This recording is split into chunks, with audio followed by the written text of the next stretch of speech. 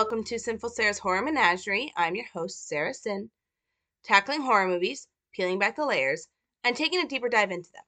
Again on the show, I don't just discuss my love of horror movies. I like to bring in the aspect and perspective of horror and history, how horror movies tend to reflect society's fears.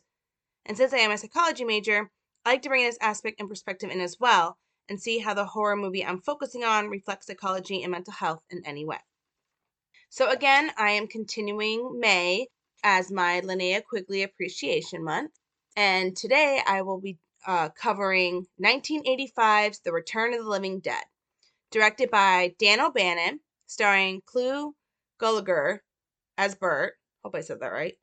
James Karen as Frank, Don Calfa as Ernie, Tom Matthews as Freddie, Beverly Randolph as Tina, John Philbin as Chuck, Jules Shepard as Casey, Miguel Nunez as Spider, Brian Peck as Scuzz, Linnea Quigley as Trash, and Mark Venturini as Suicide. For horror history, I think this movie reflects a lot on adolescence, the whole like in between time. You're no longer a child, but you're not yet quite an adult. Like you're trying to gain this independence and autonomy, yet you're still kind of dependent on your parents. So it's like this really awkward in between time for any person. So adolescence, I think it definitely reflects on the adolescent era or the adolescent time in a person's life. Sorry. I think it also reflects on the Cold War, like the power and the destruction that a nuke can cause. It's and the idea that, the United States will even bomb its own country without hesitation. So, if they can bomb their own country, imagine what they can do to another country. So I think it definitely reflects on the Cold War. I also think it shows a lot in like the idea that in general, in a zombie movie, a zombie can represent so many different things, like different kind of like society's fears or people's deepest fears, such as like nuclear war, the fear of radiation, disease, the AIDS crisis, war itself, and a pandemic. So psychology and mental health, I definitely think it has a lot of from Erikson's psychosocial stages of development, identity versus role confusion, the stage of adolescence, anxiety, depression, fight or flight mode, budding sexuality, and female sexuality. Okay, so as you probably picked up, that today's show is going to be a little different since I just did the introduction of what the movie is instead of my typical little ditty that I do where I talk about, well, whatever I want. Today I have a special guest called Steve, and his podcast is called Is It Horror? So he's on the show joining me to talk about The Return of the Living Dead, which is an amazing, awesome movie. So what I'd like to ask for you is just introduce yourself a little bit, explain why Sure. explain why you love horror movies, and then why this movie. So those are my 3 questions to start out with for you. Sure, absolutely. Thanks for having me on the show. So my name is Steve. As Sarah said, I have a podcast called Is It Horror? Just our whole thing is we realize that there's a lot of different horror movies out there. There's a lot of different movies out there, and it's not always clear what counts as horror and what doesn't. I was trying to make a list of all the horror movies I'd ever seen and realized there's a lot of stuff I wasn't sure if they counted. Things like Underworld, Gremlins, Predator, stuff like that, where I'm like, is it horror? I'm not sure. And so I thought that'd be a good subject for a podcast. So that's kind of what we do. We release new episodes every other Friday. And we're on Spotify, Google Podcasts, and Anchor. And then my relationship with horror movies, I grew up watching horror. I think the movie, I'm not sure what the first horror movie I ever saw was, but the one that sealed the deal that horror was my thing was actually Dawn of the Dead. Because Nice. was a bit of a mall rat growing up, and I had a friend that was like, hey, you like zombies, right? There's this movie where they hold up to escape zombies in a mall, and I was immediately sold. So it's a good one. So why did you choose this movie to talk about? So Return of the Living Dead, it was so coming up liking horror in the VHS era and liking zombies, I did all this research to try and find all the other zombie movies I could after watching Dawn of the Dead. And then, learning a little bit of the history of that movie, and then knowing that George Romero and John A. Russo kind of had their split, and that John Russo had his own series of movies. I was like, okay, I need to check out what these Return of the Living Dead movies were about. And had to kind of track it down through a bunch of different means. The first time I ever watched it ended up being on Monster Vision on TNT with Joe Bob Briggs, which I Nice. know you're a big Joe Bob Briggs fan. I love him. I love that show. It's so Such a good fun. one. It's a good one. So it was one of those things too where we had like just a couple TVs in the house and my whole family was there, and I was kind of like, I don't even care. I'm watching this on this Monster Vision. So, and I wasn't sure what I was in for, and neither was my family, but they were all really cool about it. So yeah, and then the first copy I ever technically owned of it, I kind of pirated from a family video store that was nearby because it was the only way I could figure out to get a copy that was unedited. So, Right. Oh yeah. but yeah, we all did that. yeah, So exactly. So I don't know. I just grew up with it. Really loved it. yeah. Always loved zombies. I mean that I remember watching this movie, I think it was in fifth or sixth grade, probably sixth grade at a sleepover at my friend's house. Like she was the one I watched a lot of. I watched a lot of horror movies with my mom, to be quite honest. Like she introduced me to horror by, and I've said this so many times, but she used to read me Stephen King books and she would tell me horror movies as bedtime stories before I ever watched my first horror movie, which was at age 5. It was Friday the 13th with my older brothers and sisters because they're all in their 50s. So they were watching a movie one day with their friends. I sat down. My mom was like in the kitchen and they're like, Sarah's trying to watch a scary movie. And my mom's like, I don't care. As long as she doesn't have nightmares, she's fine. Just let her watch it. So I watched it with my brothers and sisters. But before that, she was telling me, like I said, horror movies is bedtime stories. Like that was what I wanted, was scary stories. So, but then I had another friend named Hannah that I used to watch a lot of horror movies with. And this is the one I remember her telling me about because she told me all about Linnea Quigley's character Trash. And she was like, you would love Trash. You have to watch this movie. So I went over to her house for a sleepover and I was like, oh my God, I love Trash. I want to be Trash. But I never ended up becoming Trash. But I would love to cosplay her someday. So, but that's how I got kind of introduced to this actual movie. But Night of the Living Dead, I watched with my mom. So I was introduced to the whole zombie subgenre well before I watched this movie. So, I mean, me. But, Okay. yeah. But I was just thinking about this. It's totally off topic. And I'll do this a lot. I'll go off topic and kind of bring myself back in. But you were just saying Sure. how you don't know what movies count as horror movies. I actually wrote a whole paper about like why people, it was my thesis paper for one of my final classes to graduate with my associates. And I basically wrote this whole paper on why people like horror movies.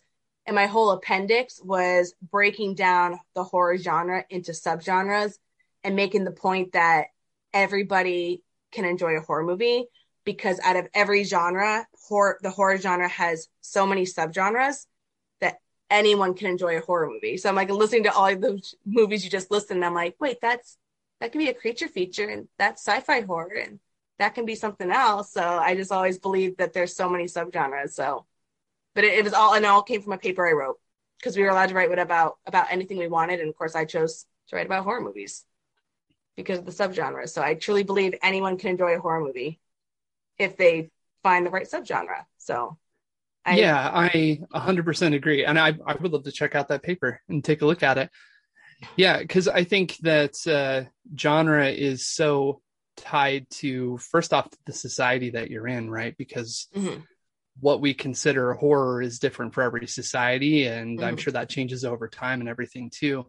And so I don't know, because initially when you think of like defining just the general broad scope of horror, right, it seems like, oh, it's just a movie that scares you or that's trying to be scary.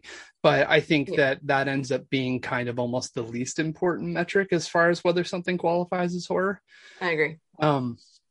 So it's, I don't know, it's really fun to kind of just dig in and say, like, let's take the specific movie, let's see what the creative team intended for it, let's see what subgenres that it hits, what tropes that it hits, how people receive it. So I don't know, I think it's a really interesting topic. It's one that seems cut and dried right at the beginning, but then the more you dig into it, the more complex it gets. But yeah, I agree, there's so many subgenres.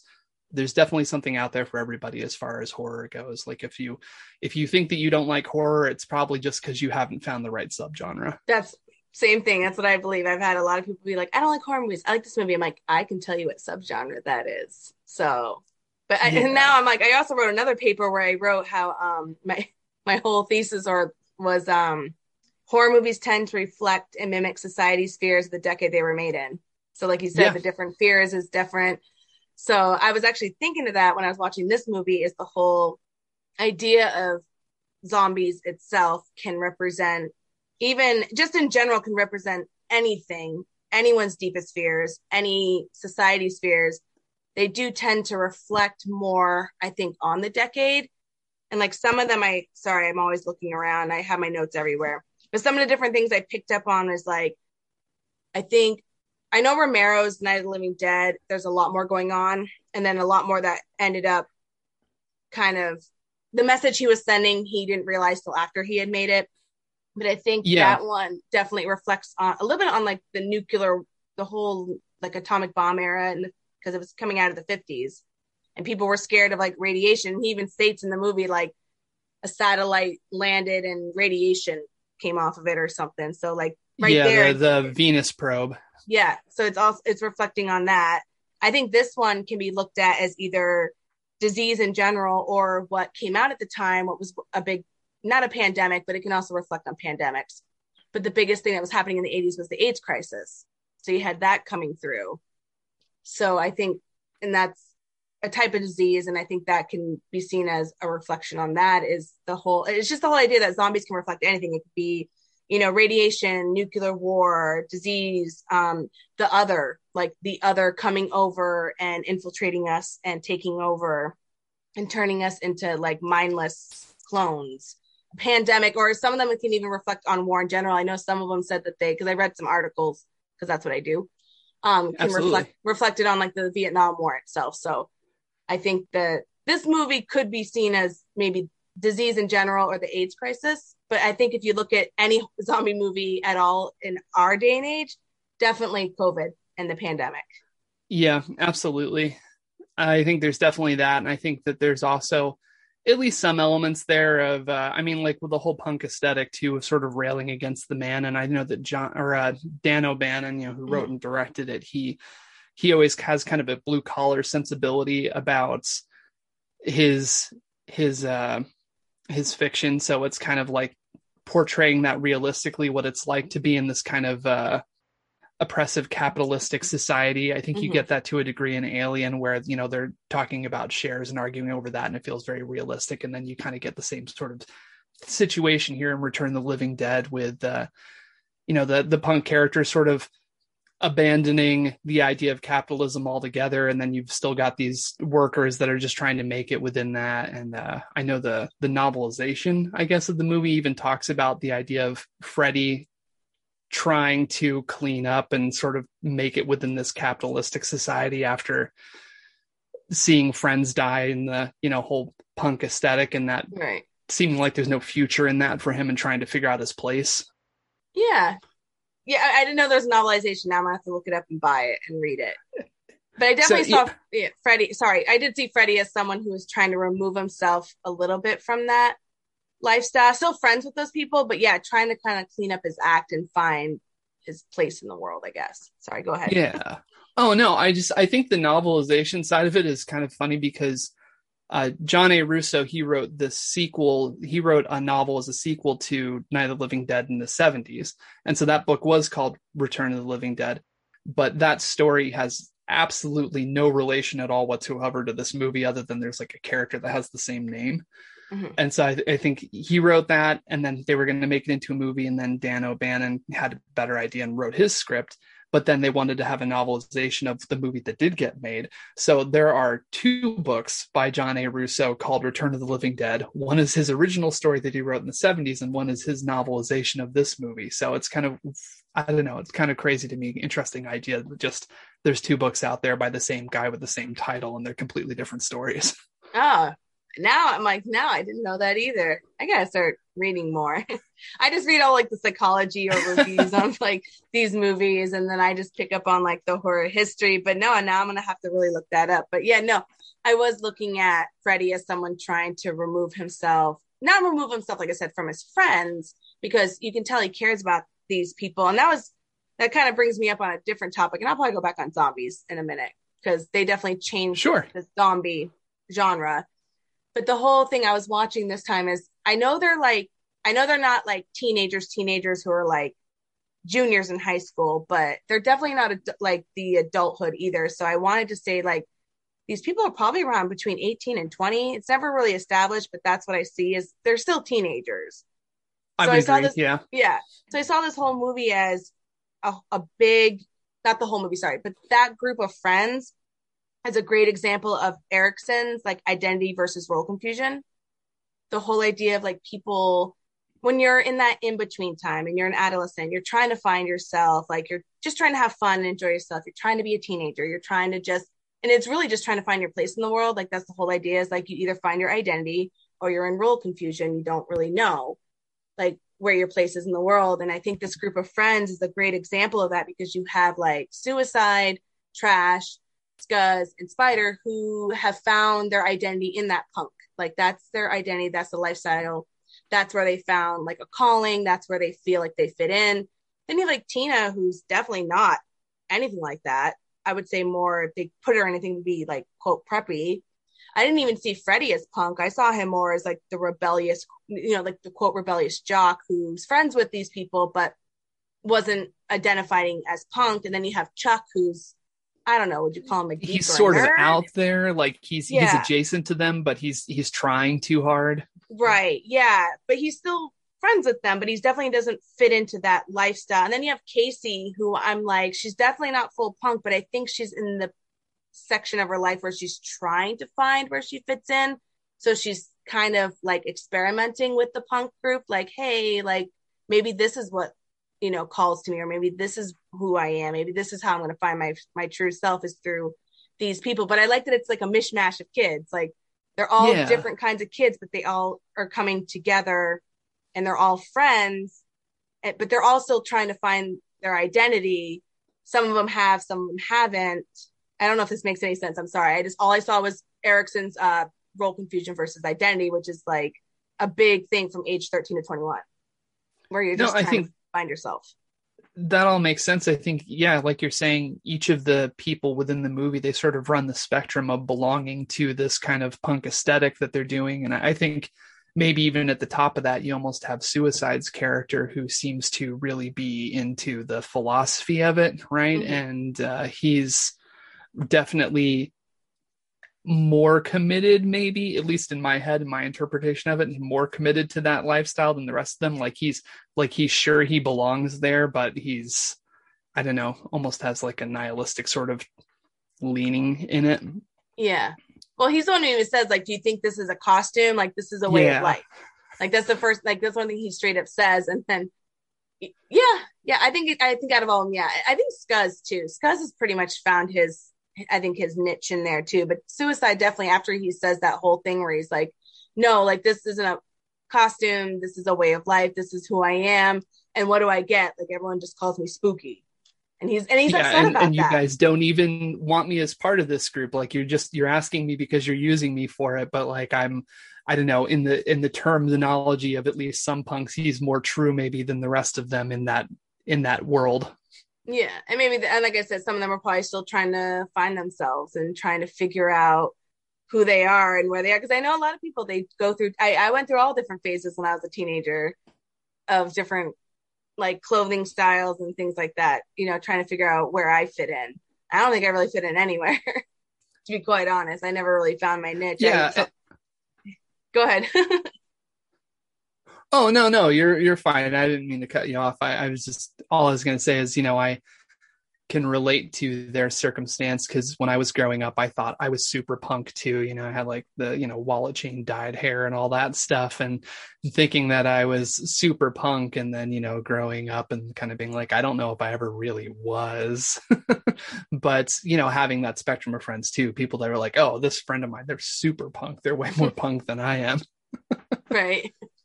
I don't know. I didn't go through a punk phase, but I don't think punk was really around when I was in high school because I graduated in 2001. It was more of like there was the goth. I never went through a goth phase. Emo came out later.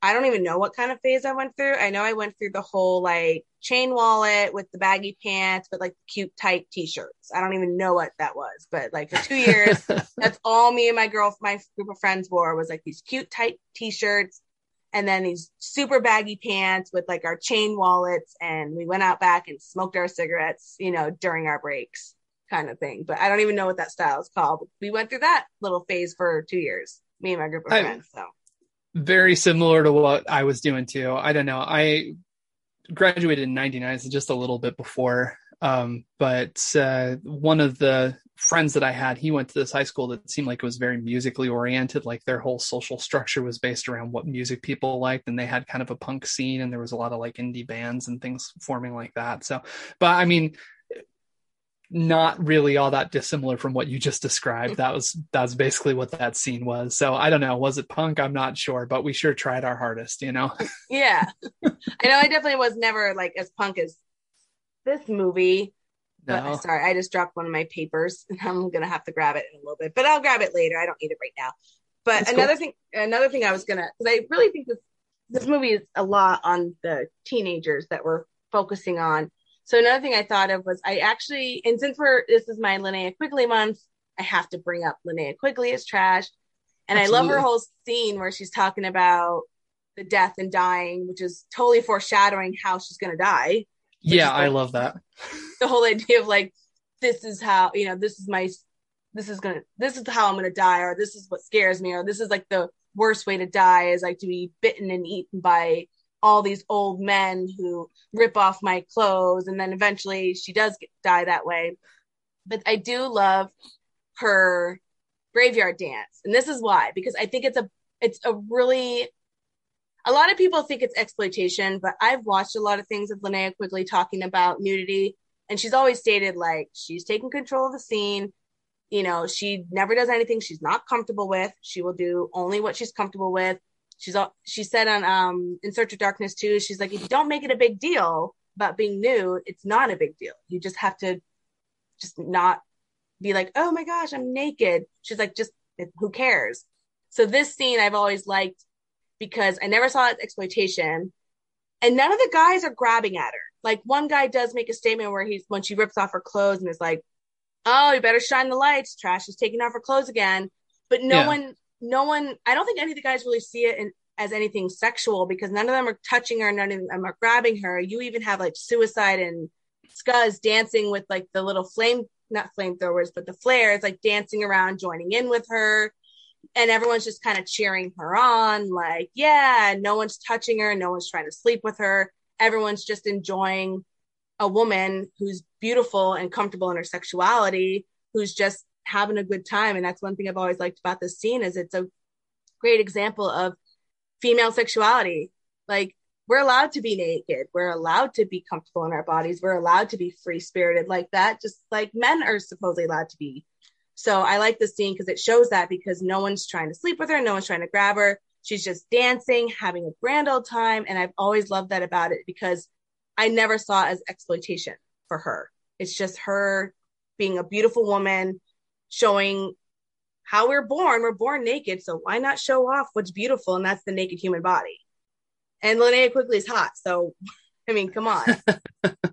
But it's just one thing I've always Yeah. liked about that scene. It's just never seen it as exploitation because, like I said, the guys are still like they're dancing around, they're joining in, everyone's having a good time. So I don't know how if you saw it that way, but it's You just know, kind of how it's I see not it. something I don't think I'd ever thought about it in that context, but it makes a lot of sense as you mention it. Just thinking about it is, yeah, she's definitely in control of the situation, and no one is trying to take that control away from her.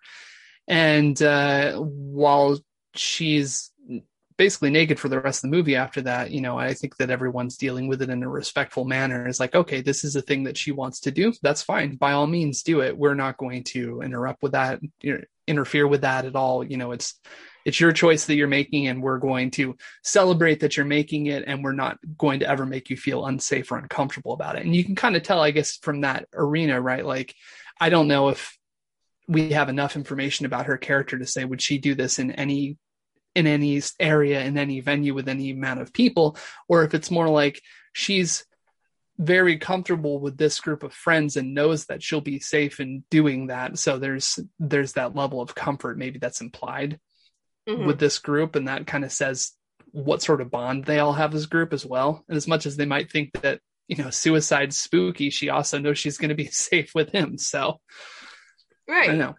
Like I said, but there is that one little scene where I'm kind of like, this kind of shows Tina's true colors because it's a little bit afterwards. Because, like I said, Trash is naked for the rest of the show, and Yeah. whereas Tina says like, "Why don't you put your clothes on? The show's over." And Trash just like whips herself around. She's like, "What's the matter? Does it make you nervous? Like, Yeah. it's just nudity. Like, it's not a big deal." Tina's like, even though I know she's friends with Trash, but it was kind of like it shows a little bit of like I said, like her quote prudish nature is like I think she is uncomfortable at that point with her being her clothes off. But I just love how Trash's reaction is like, What's the problem? I know, like Yeah. what's the problem? Do I make you nervous This says by more about you than it says about me. exactly, exactly? But then, like I said, and then it's foreshadowing how she's gonna die, and I always hate that Trash dies. And she doesn't even die; she gets reanimated. And I always wondered that why does she get attacked by all those men and comes back, but Scuzz and Suicide don't? Yeah, I wondered that too, because both of them, their bodies are just left there and it's never addressed again if they ever came back or what the case is. I think, I don't know, at least in universe to a degree, it seems like it's trioxin 245 that brings you back ultimately and maybe not bites. So maybe that's what it comes to is Scuzz gets bitten, Suicide gets bitten, but they're not really exposed to the chemical. But meanwhile, Trash is naked in the rain for a lot of it, so being exposed to a lot more of it. Then she gets taken down into the puddle by the old men. So maybe and obviously we know there's that chemical in the rainwater. We know it's going to be in the puddles because of that. So maybe that's what it comes down to is its exposure to 2,4,5 trioxin is a lot higher for her than it was for either of those characters. Yeah, I didn't even think of that. I just kept thinking that the whole time I'm watching. I was like, they're not coming back. Because I remember there's one part, and this is another thing. This is like a random thing I picked up that I was like, wait a minute. I always thought the term Tarman was something the like fans made up. I didn't know that they actually referred to him as Tarman in the movie because there's a part where it's Bert, was it Bert, Spider, Casey, and Chuck? They're going back down to get to the phone, and Bert's like, well, who's that? And he's like, that Spider's like, that's our friend, Mr. Tarman got him. And I was like, oh, well, I didn't even catch that. That's the first time I ever caught it. The first time because I had to rewind about 3 times because I couldn't first hear what he said and I couldn't get the closed captioning for it for whatever reason. Not every streaming app lets you do that. Every time I've downloaded a movie or even rented it, I can't always get the closed captioning. So I had to rewind it a bunch of times and I'm like, oh, he does say that. He says like our friend, he's like, that's our friend, Mr. Tarman got him. And I was like, okay. That was the first time I ever noticed that. I always thought it was just something the fans made up and people just referred to him as Tarman, but they actually call him that in the movie. So it was one of those random things I picked up on that I'm like, oh, I really like that. Now I love that scene more just because of that one line. That's really cool. Yeah. I'll have to pay closer attention to that. It's really quick, like I said. Yeah, so moving on. So the one thing I like about this too is that the zombies are different. So you got faster zombies, smarter zombies, and this is the movie that introduced the whole like eating the brains of a person. Yeah. Where the whole like we eat brains. That's why I love that scene between the zombie and Ernie, where she's talking about he's like, well, why do you eat people? Oh no, not people, brains. Well, why brains? The pain, like the pain of being dead. Like they're even conscious that they're dead. They know they're dead. It's painful to be dead because Ernie even says he's like, well, it does. It's painful to be dead. And then she's sitting there. So I always wonder why brains? Like, what is it about brains? Is there a reason why they pick brains? Is it just random why they pick brains? But of course, I had to dive deep into this and I was like, maybe it's all the different chemicals in our brain because we've got serotonin, dopamine, endorphins, and oxytocin in our brain. So I'm like, and one of them, what is it? Endorphins are like the natural painkiller. So is that why they eat brains? Is so they can eat our endorphins and stop the pain of being dead? I don't know. It's just one of those random things I picked up. I was thinking about. Sorry, it was cutting out just a little bit. I said, sorry. Yeah. It's like I said, I live in East Bumchuck, people. Sorry about that. I said, we have all these different chemicals in our brains. Is that why they eat brains? It's because we have the different chemicals. Like there's endorphins that actually are a natural painkiller. So if they eat the brains, they're eating the endorphins that helps make the pain of being dead go away. And that's interesting too, because so there's four sequels to this movie of varying quality, and I've seen Return of the Living Dead 2 and Return of the Living Dead 3, and they never really go into detail on it. But if that is, I mean, because I think that's an interesting theory, and I think it's something that they could explore with it. So then you'd get into this situation of, could you control the zombies by just doping them up? Yeah. Because if that's all they're doing, if they're getting those chemicals from eating a brain, why not just inject them with those chemicals and then be like, okay, yeah, we're fine. We'll just sit here stoned until you need us. Right. Because Ernie even says, he's like, wait a minute, like, leave her alone. Like, when he hacks it, and he's like, she's fine. Like, she's okay. She's happy right now. After she eats I think it's Scuzz's brains. She eats his. And then he's just like, wait a minute. And that's when he decides to interview. But I just started going in and I was like, why brains? But then this is the movie that started the brains thing, where a lot of people, that's what they think of when they think of zombie movies. And no, it's not Romero. It was O'Bannon who started the brain. If you ask anybody on the street, they know what zombies eat. They know what's brains. The other thing I wonder about it too is because do you ever watch The Simpsons? I have, and not the newer stuff, but yes, back in the day I did. Yeah, because they had I wrote down because I thought it was interesting to mention. So they have season 4, episode 5, Treehouse of Horror 3. They've got the segment that's called Dial Z for Zombies, and in those, their zombies eat brains. They specifically call out, "We want brains," and they have like the whole joke where they go to like eat brains, and then they like walk away frustrated from Homer because there's not enough brains for them. But that was released in '92, and so I kind of wonder if that helped. I mean, because they're clearly referencing Return of the Living Dead because there's nothing else to reference at that point. Mm-hmm. But I think that maybe that's part of the popular culture, why people think of it. Like, I think most people wouldn't have seen this movie, but most people would have seen The Simpsons. So The Simpsons choosing to reference this specifically got that idea even further out there. Oh yeah, I think I remember that one now, because I used to watch a lot of Simpsons. I don't know. I don't even watch Family Guy anymore. I got bored with it. So fair. Yeah. I agree. But definitely, yeah, they definitely did this one then. So that makes sense. But I don't know. I honestly thought that it was brains before this movie too, until I watched this movie and then realized, nope, it's not brains in Romero's movies. It's just people. But this is the movie that started the trend of they eat brains. So yeah, that's always fun to find that kind of stuff. Another thing. Sorry. Oh, yeah, you go ahead. No, I was going to say another thing that I thought this movie, and this was more towards the end that it reflects on, is actually the Cold War. Because at the time we had the Cold War going on. And the only reason I thought this was because it took them 2 seconds to nuke that city, not even trying to save the people, not even thinking about these people, nothing. Like they didn't even think twice about nuking this town. And it made me think like a reflection on the Cold War of like, hey, we're the US. We're not afraid to nuke our own town. This is the power and destruction our nukes can do. Imagine what we can do to you. So I always thought that is a big reflection of the Cold War, was just the fact that the guy's just like, yep. And then you're watching the show and I'm like, the kid who actually has to do all the work and and launch the nuke is like same age as the kids that we're following. It's true. He just took a different path in life, and now he's the one shooting it rather than the one in the town receiving it. Yeah, I'm like, that's like horrible. Not horrible, but it's just hard to watch because like you're following this group of teenagers, and then you watch a teenager going, "Sir, yes, sir, okay," and then he launches that nuke, and they're like, "Oh yeah, it's only 20 square blocks, less than 4,000 casualties. Yeah, it's all good. Like it's not a big deal. No, this hasn't been pleasant for anyone." And I'm like. And then if it's like a comment on society as a whole, like it doesn't even work. They do that. They extract that toll. They nuke that city and it doesn't even work.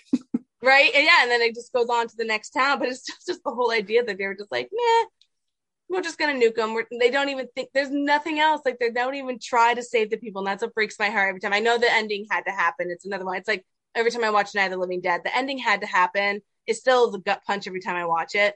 This movie's the same way. Like, I understand why they did it. It makes sense. But at the same time, it's still a gut punch because you're just like, they didn't even try. And our group of people we're following are trying so hard to survive and do everything just to be nuked at the end and be completely leveled. It's just heartbreaking. That's always why I thought maybe it is a reflection on the Cold War, because it's like there was no thought. It was like, I pressed a button, I got the call, I pressed the button, we nuked the town, everything, it's been contained, we're done. I'm like, but then as far as like I understand it, everything in history has kind of shown that people don't actually think that way. The people with their fingers on the button, there's been a lot of times where they're like, oh, I thought I got the message to send the nuke out, and then I chose not to because I'm too conscious of what that means. So I kind of wonder, at the same time too, maybe the least realistic thing is that the kid would get the order and go ahead and do it, because I don't know. It seems like for the most part, people, when they've gotten that order, they've been like, yeah, no, I'm going to verify this a lot more because I know what this could mean if I do it. Yeah. I mean, I get it. Like, what is it? Like you kill 4,000 because instead of killing like 100,000, but it's like, that's almost 4,000 lives gone with no thought behind it. You just press the button. It's just it's hard for people to get behind that utilitarian view. Like like you say, you kill this small group to save a large group, but I think at the same, most people can't just brush off killing anyone. Right. Thankfully, that's not the world that we live in. And like I said, that's why I think it definitely in that area reflects a little bit on the whole like Cold War aspect. So for sure, So again, like that's why I think this reflected a little on the Cold War. I mean, it's, like I said, the whole idea of nuking the town, like that, didn't really take any thought process to just press a button. Is there anything else you wanted to like add to that? I probably missed something, sorry, but oh no, that's fine. I think this aspect of it, and as well as the actual sitting down and talking with the zombie, I think are a credit to Dan O'Bannon's screenwriting, just because first off, I think one of the relationships that this movie has to, say, Alien is the constant sort of problem-solving, escalating tension idea, because they're sitting there and they're saying to themselves, okay, we think this is what the issue is. Let's try and address it this way. So we think, okay, we brought a corpse to life. So we know that Night of the Living Dead, you have to destroy the brain. So they escalate in that way. We'll just destroy the brain. And then as soon as that doesn't work, it's another plan. Moving on to, right. Okay, well, what if we burn it? And then that gets out of hand because there's just information they're lacking. So I like that aspect of it. And I think it would have been easy for them to just have mindless zombies and kill them, because every other zombie movie so far had done that. But for Dan O'Bannon to sit there and say, like, let's include a scene where they sit and have a talk with a zombie and try and understand why they're doing what they're doing, what death means, what the experience is like for them, and having that character be completely fascinated by this opportunity, like spending his entire life working with dead bodies, but now to actually have a conversation, and then earlier with Freddy to see rigor mortis in action. I think it's more thoughtful than you would expect a movie like this to be. Yeah, no, that makes sense. Like I said, this movie definitely, I don't know, there's a lot more going on than you think. Like a lot of people Absolutely. Just, like you said, like mindless zombies, it's people. And that was one thing I thought of was like, this movie, what makes this, so this definitely is a horror comedy. Like they've said, it's a horror comedy. There's so many funny elements in it. There's like one line, and I don't even remember what he says now, and I know I wrote it down somewhere, but it's right after Suicide gets killed, and Scuzz says something like, no, man, his head got eaten. He's like, no, man, he's gone. His head's gone. Like his head was eaten. And I don't know why I'm laughing so hard at that one line. He's just like, no, man, he's gone. Like his head got eaten. I'm just laughing so hard. But then it's truly terrifying at the same time, because like I said, getting him in the head doesn't work. So as Freddy says, the movie lied. Yeah. The movie lied. The movie lied. It's like the movie lied. And their reaction to it is my favorite part of that whole line, because you have Freddy being like, you mean the movie lied? And they just look at him like, so I was I'm like, is that ad-libbed? Or is that, because their reaction is so like genuine of like, okay. But that's what makes the movie terrifying, is like, you can't kill them. So what do you do? And these are fast zombies who can think. They're like, send more paramedics. You have Tarman, who's using that pulley system to try to get Tina out of whatever cupboard thing she's like stuck in. But like, they're orchestrating these elaborate traps for when the cops do come too. Like they're all completely out there. They've got the one cop zombie in the front waving them in, and then attack from the sides. Like, man, they planned the whole thing. Like you can imagine there's almost a cut scene where they were sitting organizing. It's like, okay, you guys, you're going to go over there. You're going to go over there. You cop, you wave them in, and then we'll rush them as soon as they get, like, they had to have planned that. And it's, because it is terrible that they nuked the town at the end, but with the way things escalate, it's kind of like I don't know what else you would do That's what I because mean. Yeah, like that's why you had to do it, but at the same time, it doesn't mean it's not like a gut punch to you. But yeah, that's what I mean. Like this movie is there's a lot of terrifying aspects. Like there's and the ending's another one. Like if you found yourself in this situation, you already know what's gonna happen to you. There's like no, you're not gonna survive this. It's like the whole movie saying is basically like you're not gonna survive this. Like you just yeah, watch this group of people, you followed along, you fell in love with some of them, you really connected with some of them, and we just blew their whole town to smithereens. yeah. It's like it's just heartbreaking. But again, it's like there's so many funny elements, but so many aspects of this movie that are still scary. So I think it's a good example of like a perfect horror comedy. Like if you want to make a horror comedy, you should be watching this movie and seeing how they did this one because I think it's Yeah, perfect. absolutely. And I think part of that too, I think one of the things talked about a bit, at least uh, on the Is It Horror show, is just the idea with horror comedy. I think that it does an excellent job usually of tension, right? Like it's escalating that tension up and then bringing it down again with a joke. So you have this kind of roller coaster ride of tension Mm-hmm. throughout. In this movie, it does a good job of that. Like here's this thing that is frightening, that is intense, and then we'll bring it right back down with a joke, and you'll laugh about it, and then we'll ramp the tension back up again. So it really is this whole roller coaster ride of an experience. Yeah, that's where like all my random lines came from. It's like all the random things I thought was funny. Like there's one where when Spider and I think Scuzz and probably Tina too first come into the mortuary, and Ernie's like, "What is that?" And he's like, "That's dead people screaming." I don't know what. It's another line that makes me laugh so hard every time I hear it because he's like so serious. Like it's dead people screaming. Well, you're right, but just the way you said it just made me laugh really hard. Or even Yeah. when like Freddie finally turns and Tina's like, "Ah, Freddie," and he's like, "I just want your brains." Ah, that scene It makes was me like laugh too, but it's still terrifying at the same time. Like you're with your boyfriend and he just turned on you. That's scary, but the way he says brains, I'm like laughing the whole time. So yeah, pulls the tension right down. But I like that. he's lovingly talking to her through the trapdoor is like, I broke my hand, but it's okay. I still love you, baby. Right.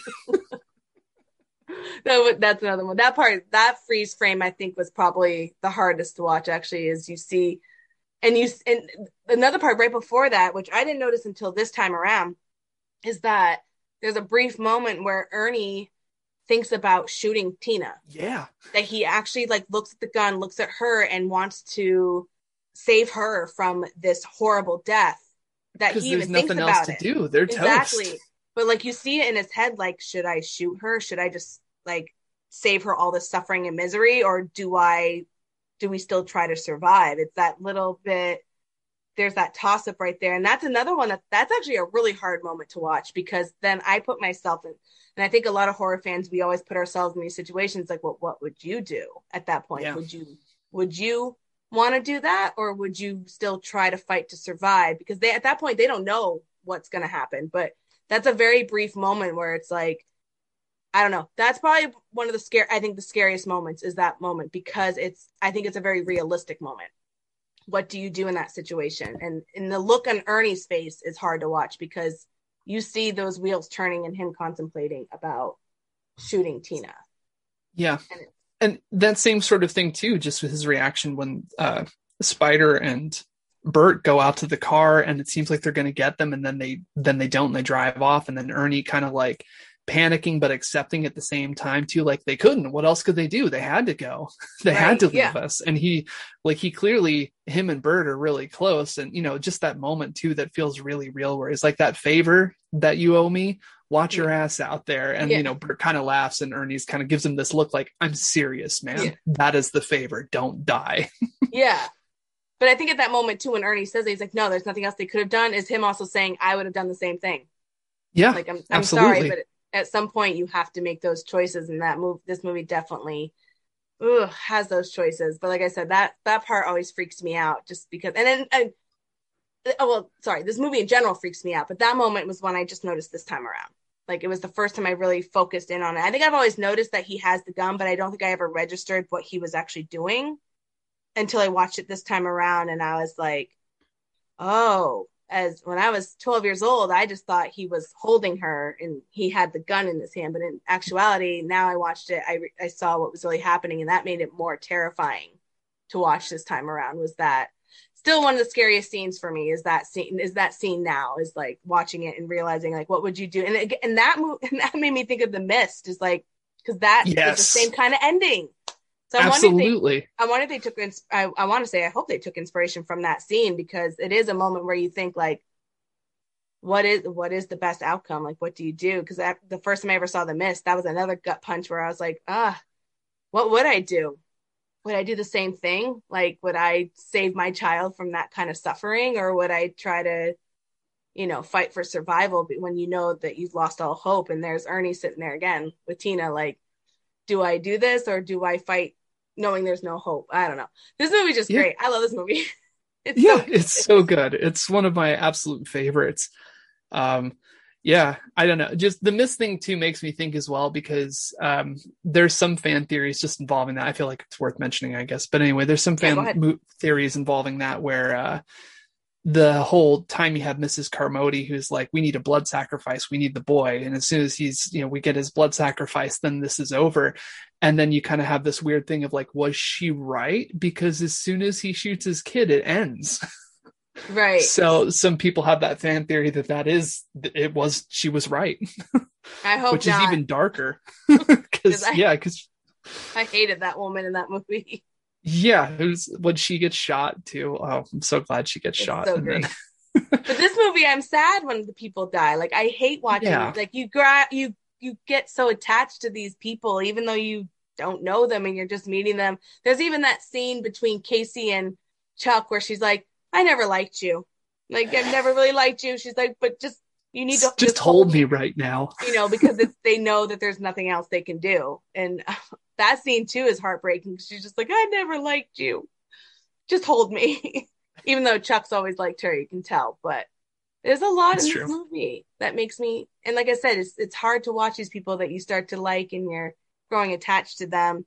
And then again, right at the end, none of them survive. Like, everyone just is blown to smithereens, and it's just hard to watch. Another scene, that's what I was trying to remember. I was trying to think of a scene. I was like, I just forgot. The whole thing with Frank's sacrifice, that part. Yes. Oh my goodness. I can't believe we didn't bring that up sooner. So good. I didn't realize this until, I can't remember if I saw it on a documentary or read it somewhere, that the guy who plays Frank actually, I think he said he suggested that Frank wouldn't have turned. Frank would have sacrificed himself before he could turn. So I think they said that in the More Brains documentary on this movie too. So just to confirm. Yeah. Okay, I just can't remember where I saw it, but I remember hearing something like that where he was like, no, Frank would sacrifice himself. And that's another sad scene, because he's about to turn. He knows he's going to turn, and instead of turning, he puts himself in the crematorium and kills himself. And I'm just like, no, Frank. I love Frank.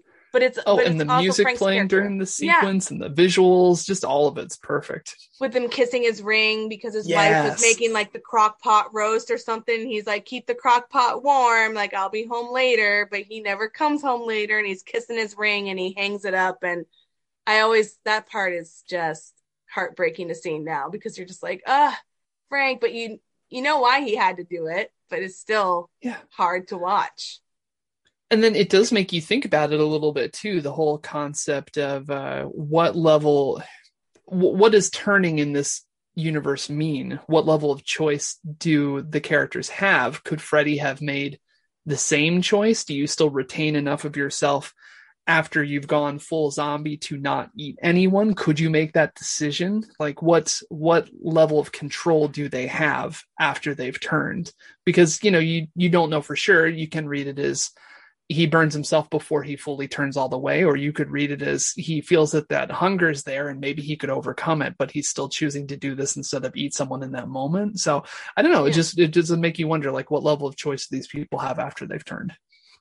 I always wonder, like, is it still your same consciousness, or is it a different consciousness? Like, once you turn, like, are you still you, or with the same consciousness, just with these cravings, or is it, I don't know, or do you change? I was saying that I was talking to one of my coworkers about caterpillars, and I was like, is it the same consciousness when they like dissolve and then turn into a butterfly? Is it the same mind, or does the caterpillar die and just morph into a butterfly with a different mind, like with a different consciousness? I Yeah, don't know. what's I left think it's stuff over? like that. Yeah. I'm like, the zombies the same way? Like, is it still you, or is it, but yeah, Frank's scene is definitely, and then after I heard, or I still can't remember if I saw it on something or read about it. I just remember that, like what you said, with he decided no, Frank wouldn't do that.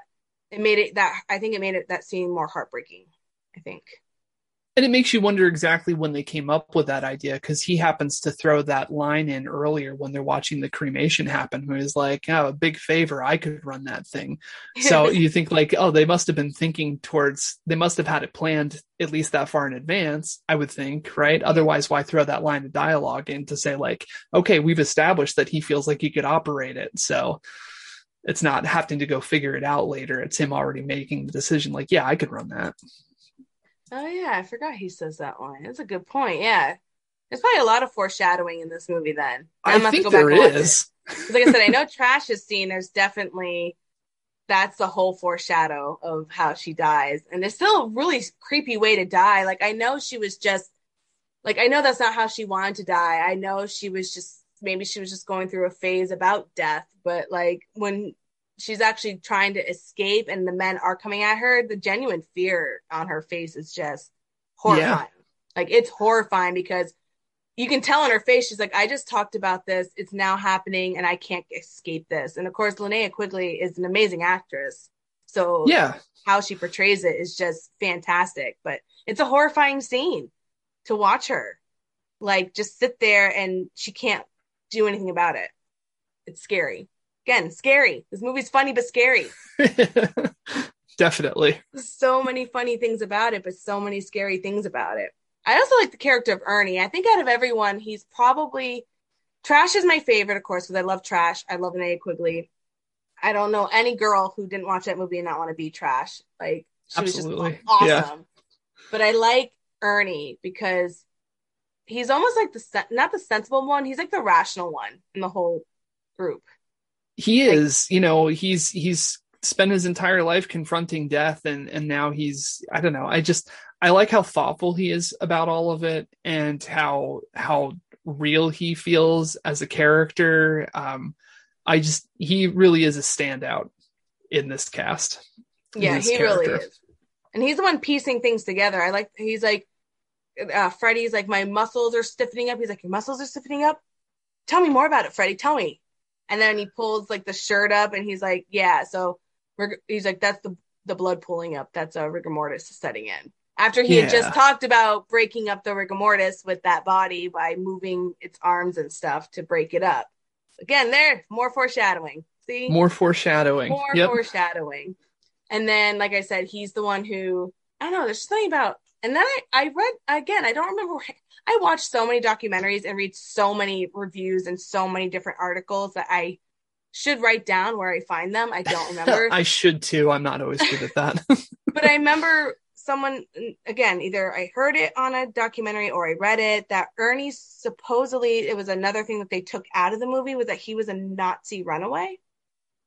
I Like had that. heard that too. I don't That remember where, but at least to confirm that, yeah, I've heard that too.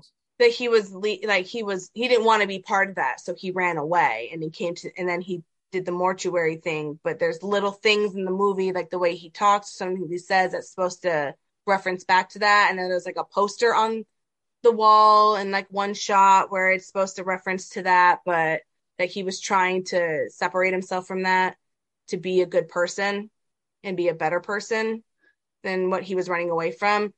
And after hearing that or reading it, I was like, that made me like the character more, because he's still at the Yeah. very end, he's still trying to, no matter what, he's still trying to save people. Like he's still trying to save everyone and rationalize and take care of and figure this out. Maybe if he figures it out, he can save everyone. And then, he's trying to take care of this person. And then, he's like, no, Tina, he gets her up in the attic trying to save her. And then again, like, do I shoot her? Do I not shoot her? Like he's throughout the whole movie, he's just I'd probably say one of the most selfless characters in the whole movie. Yeah. Like he's I would agree with that. Like you have to be the sort of person that, when they're driving off, you're like, yeah, at least they're going to save themselves.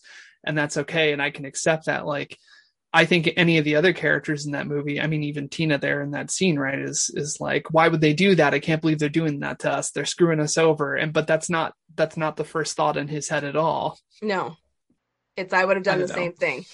He's like, because Yeah. you can't save everybody. And then they called, And and him then they being finally glad that called. they get away, at least. Yeah, and then they don't, and then they have to go Then they back to don't. and then they have to call the number, and then there you go. Everyone dies at the end. I like it, but I hate it. It's just one of those things. But I don't know. It's just I can't say anything more, but then it's just a great movie. And like I said, this is my Linnea Quigley month. I could not do a Linnea Quigley month without mentioning this movie because I think for me, it's probably one of her best performances. It's what introduced me to her. It's the first movie I ever saw her in. Same. Was this movie. And just, I remember loving the character. And when I finally met her at the Joe Bob Jamboree last year, and it took like 3 of my friends there to tell me, like, go talk to her. And I was like, no, it's Linnea Quigley, and this is embarrassing. And I finally, I went over and chatted with her and talked to her, and she was like one of the sweetest people ever to talk to. And of course, I forgot what she said to me, and I was like, oh no, I was first introduced to you by Trash. I'm like, Trash is my favorite. So of course, that's the picture I got signed by her. But I was like, no, I was introduced to you by Trash. It's a great movie. I'm like, it's one of my favorite characters of yours. And I finally talked to her. So again, I can't do a Linnea Quigley month without mentioning this movie because this is her most iconic role. I think so. Yeah. I mean, she's done a lot of great roles. And I said Absolutely. I did Creepazoids, and that movie is panned by a lot of people, but I was like, I liked it, and I think there's a lot more to it. And I think Linnea Quigley, again, she's considered a B movie actress, but I'm like, just because you're a B movie actress or actor doesn't mean you can't act. I'm like, anything I've seen her in, she gives it 110%, and she makes any character convincing that she's that person, no matter how quote bad the movie is. She's just fantastic. Because I think, I don't know, a lot of people use it disparagingly, like, oh, that's the quality of their acting. But I think it's just, I don't know, ultimately, at least for, people like us that are sitting watching a lot of these classic horror movies and really loving them, is just, it's more just the cost of production and the way that Hollywood views it really is what it comes down to. There's lots of great actors in, B movies. Just because they're in a B movie doesn't mean anything about the quality of their acting. No. Or even if they and even if they choose to do low budget, there's Corman movies. He was known for low budget. Full Moon's known for low budget. Doesn't mean they're bad movies or you're bad actresses or actors. Barbara Crampton's done a bunch of Full Moon movies, and she's amazing. And she's a Vermonter. She's from Vermont. So I just have to say that. I'm like, I live in the same state she grew up in. So yay. Sorry, it's my little shout out for Barbara Crampton, but I've always it's an important thing as a Reanimator fan, I'm sure. So oh my gosh, yes, it's definitely a high point. I have not yet met Jeffrey Combs yet. Sorry, I don't know if I ever could. I love that guy. He's my favorite. Everyone knows that. I own anything Reanimator. Literally, you name it, I probably own it in Reanimator. I've had a custom made wallet, a custom made purse. Like that's awesome. I love Jeffrey Combs. That's my little shout out to him too, because yay, Jeffrey Combs. But like I said, Linnea Quigley, she's a great actress. I really do believe that she's an amazing actress. And like I said, any role she does, she gives 110%. She owns the role. And that's what I like about her always, not always, but like 90% of the time doing nudity, is that she owns it. She only does what she's comfortable in. She has no problem saying no to something if she's feeling like she's being exploited in any way, shape, or form. So anytime I've seen her do nudity in any movie, I know that she just owns it, and she's okay with it. And it's usually part of the storyline. And personally, I don't care if there's a little TNA in a movie. I'm not offended by it as a woman. Like, no, I want to see it as much as you do. It Yeah. doesn't bother me. You know, I mean, I might cover my daughter's eyes because she doesn't understand it, but Sure, you know, absolutely. Yeah. But to me, it's like Linnea just owns that. And like I said, I don't know. I can't really say anything else about Linnea. She's just awesome. Like, I love her. Yeah. So she's great. Like you said, she's, giving it her all in this performance, and just the character is compelling outside of the fact that she spends most of the movie nude. Like she's an interesting character that she's, sitting there thinking about death and everything. Like, just, I don't know. Everybody in this movie is interesting, and there seems like there's more to them. I think there's this whole concept with acting where part of character development is your character should have a secret, not the one that is not necessarily ever expressed throughout the film. So I think, like, going back to the Ernie thing with him being, someone that ran away from Nazism. And so I think maybe, I don't know what Linnea Quigley, if she espouses that same kind of acting practice, but you could almost kind of see in this character where, like maybe she's a character that was thinking suicidally, but then confronted with her actual mortality, realizes that, she does in fact want to live. So it's like, if you want to read that into it, there's almost a little bit of a character arc there of saying, like, I don't know if I want to be in this world, if I want to exist in this world. And so I'm going to outwardly sort of own that without really saying what I'm deeper feeling, but then confronting that. So I don't know, maybe there's those elements there. Maybe I'm reading too much into it. No, I mean, I think most people should, if they don't already, have a backstory to their own character. I know for Pamela Voorhees, Betsy Palmer made a whole backstory to her character, and that's what helped her performance as Mrs. Voorhees, was that in the back of her mind, she had this whole backstory of who she was. So just gives this extra dimension. You can see it. Yeah, and I wouldn't be surprised if Trash was the same way. Yeah, like, I think a lot of people do think about what she was thinking about with the whole death scene. Like, even though you have spiders, like, I don't like to think about death that much, or I don't like to think about dying all that much. But she's thinking about it for whatever reason. She's thinking about it, but then, like you said, yeah, she's faced with her own mortality at that one moment, and it's so heartbreaking to watch. It's just scary. Even like I said, it's foreshadowed. But it's just the fear in her eyes at that moment where there's no way out that still breaks my heart every time I see it. Though I do love her scene of popping out of the mud. And then to that whatever that song is just fantastic. As she's raising out of the mud, strutting out of the graveyard towards the homeless man, and just like completely owning that scene. And yeah. I mean, good for her. Like you said, there was like rain machines. It was probably cold because most movies are filmed out of season, so it's probably fall somewhere when they're trying to pretend it's summer. Because, it's supposed to be July, and she's naked the whole time with rain machines. So, like, props to you, It would have been freezing. Yeah. Like, if anyone's getting an MVP award in that movie, it's going to be her. Because she just, like, I don't know if I could be nude in a movie for that long. Yeah, I can't handle the cold for very long. I live in Vermont, and I'm still not I don't like the cold too much, but I don't like the hot and humidity either. So I don't know. I don't know if there's a place for me in the world. But I actually think I covered everything I wanted to talk about. Like, there's pretty much, I think I actually covered everything. Was there anything else you wanted to add, or? No, I don't think there's any big things. I think just the only other random bit of trivia that I thought was interesting about it is that originally they were looking at Tobe Hooper to direct, and if he hadn't been busy on Life Force, he might have. So I don't know. This might have been an entirely different film if he'd been the director on it. I think ultimately, like, as much as I like his stuff, I think Dan O'Bannon's still the right man for the job, as it turned out. But just interesting. Yeah. I didn't know that. Okay. That is, I do wonder. It probably would have been grittier, grimier, probably more Texas Chainsaw style, which is fine. I mean, I love Texas Chainsaw, but I think he probably would have strayed from the comedy aspect. But I think what makes this movie amazing, and people would probably call it a cult classic, is the fact that they balanced the comedy with the horror element beautifully. So, like you said, it gives us those moments.